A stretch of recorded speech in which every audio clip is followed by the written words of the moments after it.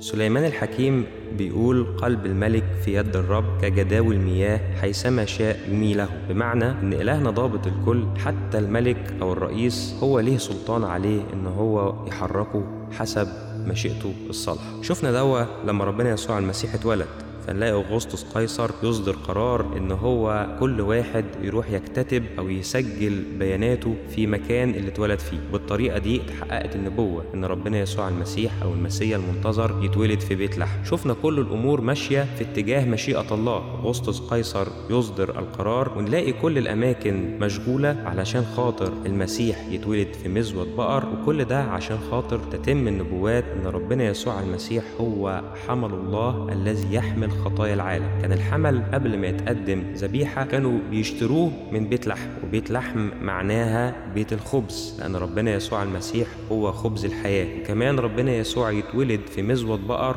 إن هو ذبيحة حقيقية. ومن كل دوا نفهم كويس قوي أن الله ضابط الكل. الله يحرك كل الأمور علشان يتم مشيئته، وده يدلنا ثقة وإيمان واطمئنان إن كل الأمور في يد الله، فكل الأشياء تعمل معا للخير للذين يحبون الله. صباح النعمة. راديو 514، أنتم نور العالم.